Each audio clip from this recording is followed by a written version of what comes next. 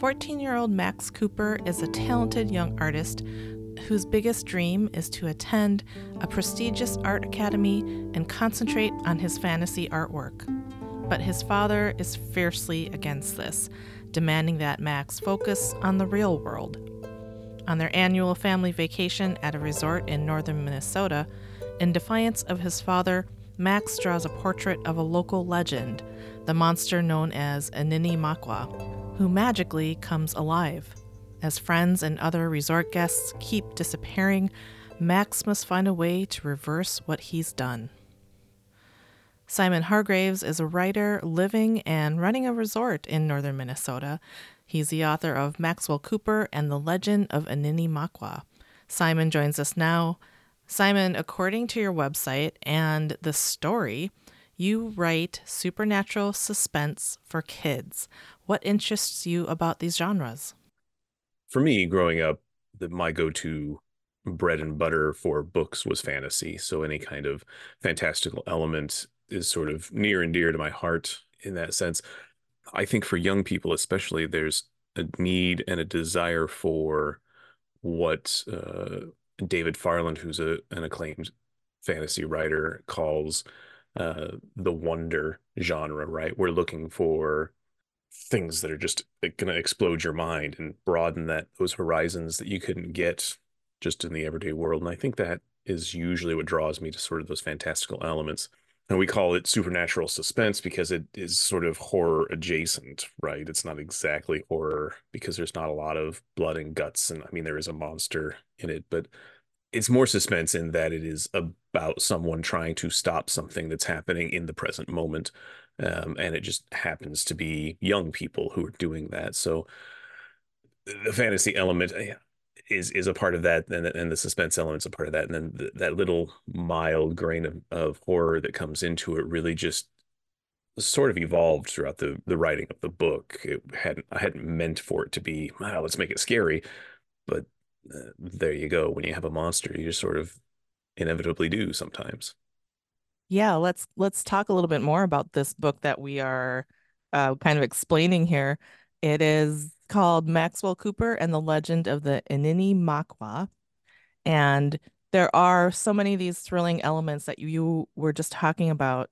There are so many of these elements in this story. We've got a very talented young artist in our main character, Maxwell Cooper.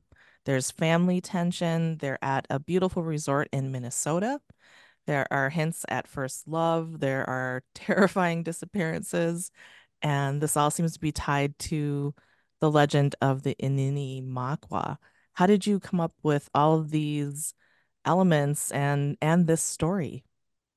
The core of the story originated with this notion that I was reading at the time. As any kind of writer, author, you want to try to do the best you can. So you're constantly reading, how do I do that? And at the time, I was reading this book about figuring out who your audience is, right? We always talk about, well, who is your audience? Like that really matters, right? I want everybody to be my audience, but that's not really feasible. And this particular piece of advice was just pick one person, write it for one person. And if that person loves it, or, whoever it is, then that they will, word of mouth carry it on, and more people will enjoy it. It's like, okay, well, what one person can I choose? So I happen to manage a northern Minnesota resort for my day job, and one of the guests that we have staying there, I think at the time he was a 9-year-old who was, I don't know if he was interested in sort of the horror suspense elements, but he was interested in becoming a writer, specifically for video games. I thought, well, let me pick this kid who spends all this time in the lodge, and we sort of just sit and chat all week long while his family is here vacationing. So I'll pick this kid and I'll write this book for this kid.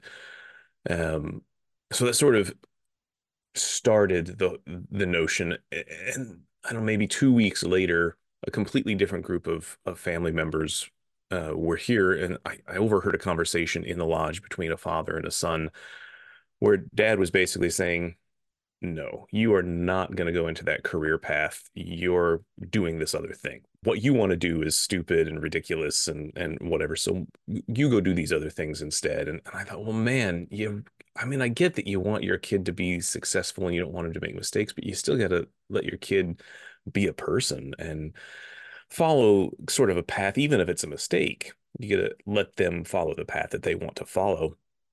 And that conversation was sort of the impetus for the relationship between Max and his father in the book. And from there, you sort of go, okay, well, you can't just have a family drama that's not going to be very interesting for kids to read. You want some action.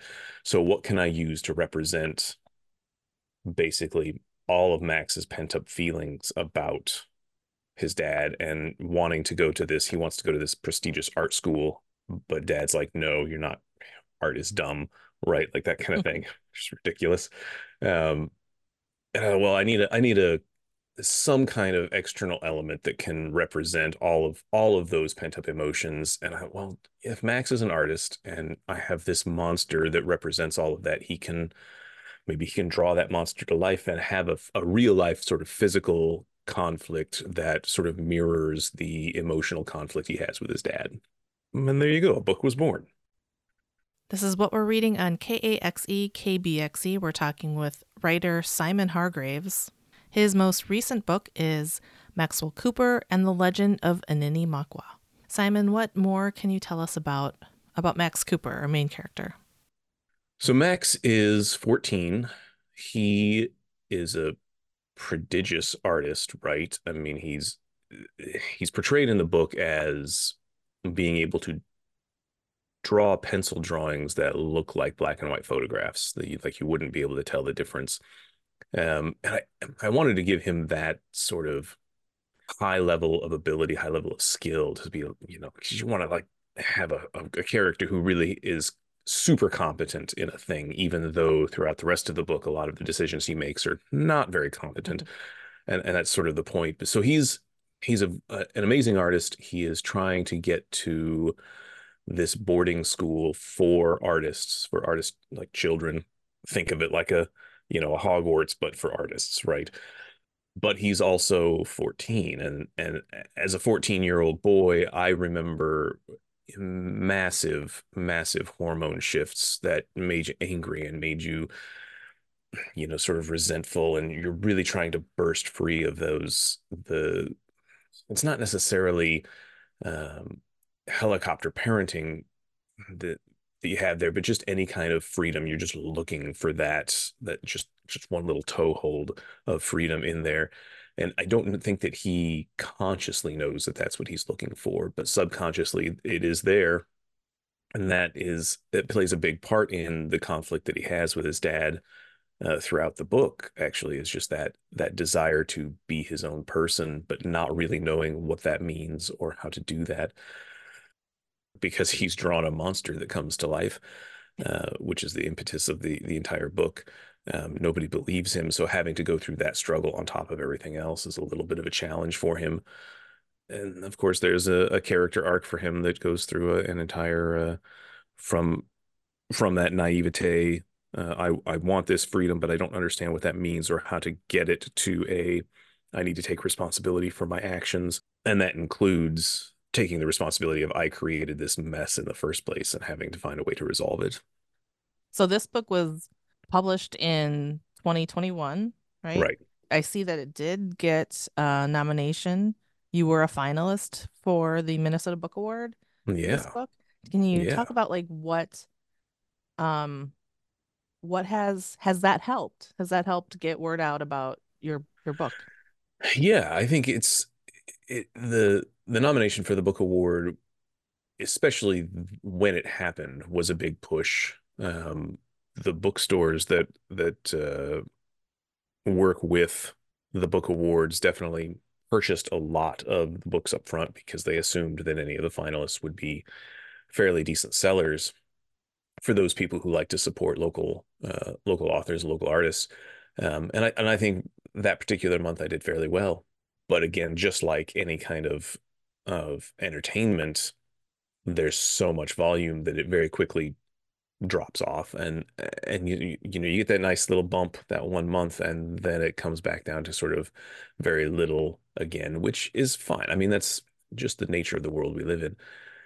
It's always nice to have that little sticker on the book, right? Anytime that is there, there's a little bit of clout, I suppose, behind the book to be able to say, look, this, it's the same reason that actors are, they're no longer introduced as Emma Stone. They're introduced as Academy Award nominated Emma Stone, right? Because oh, right, she's obviously very good.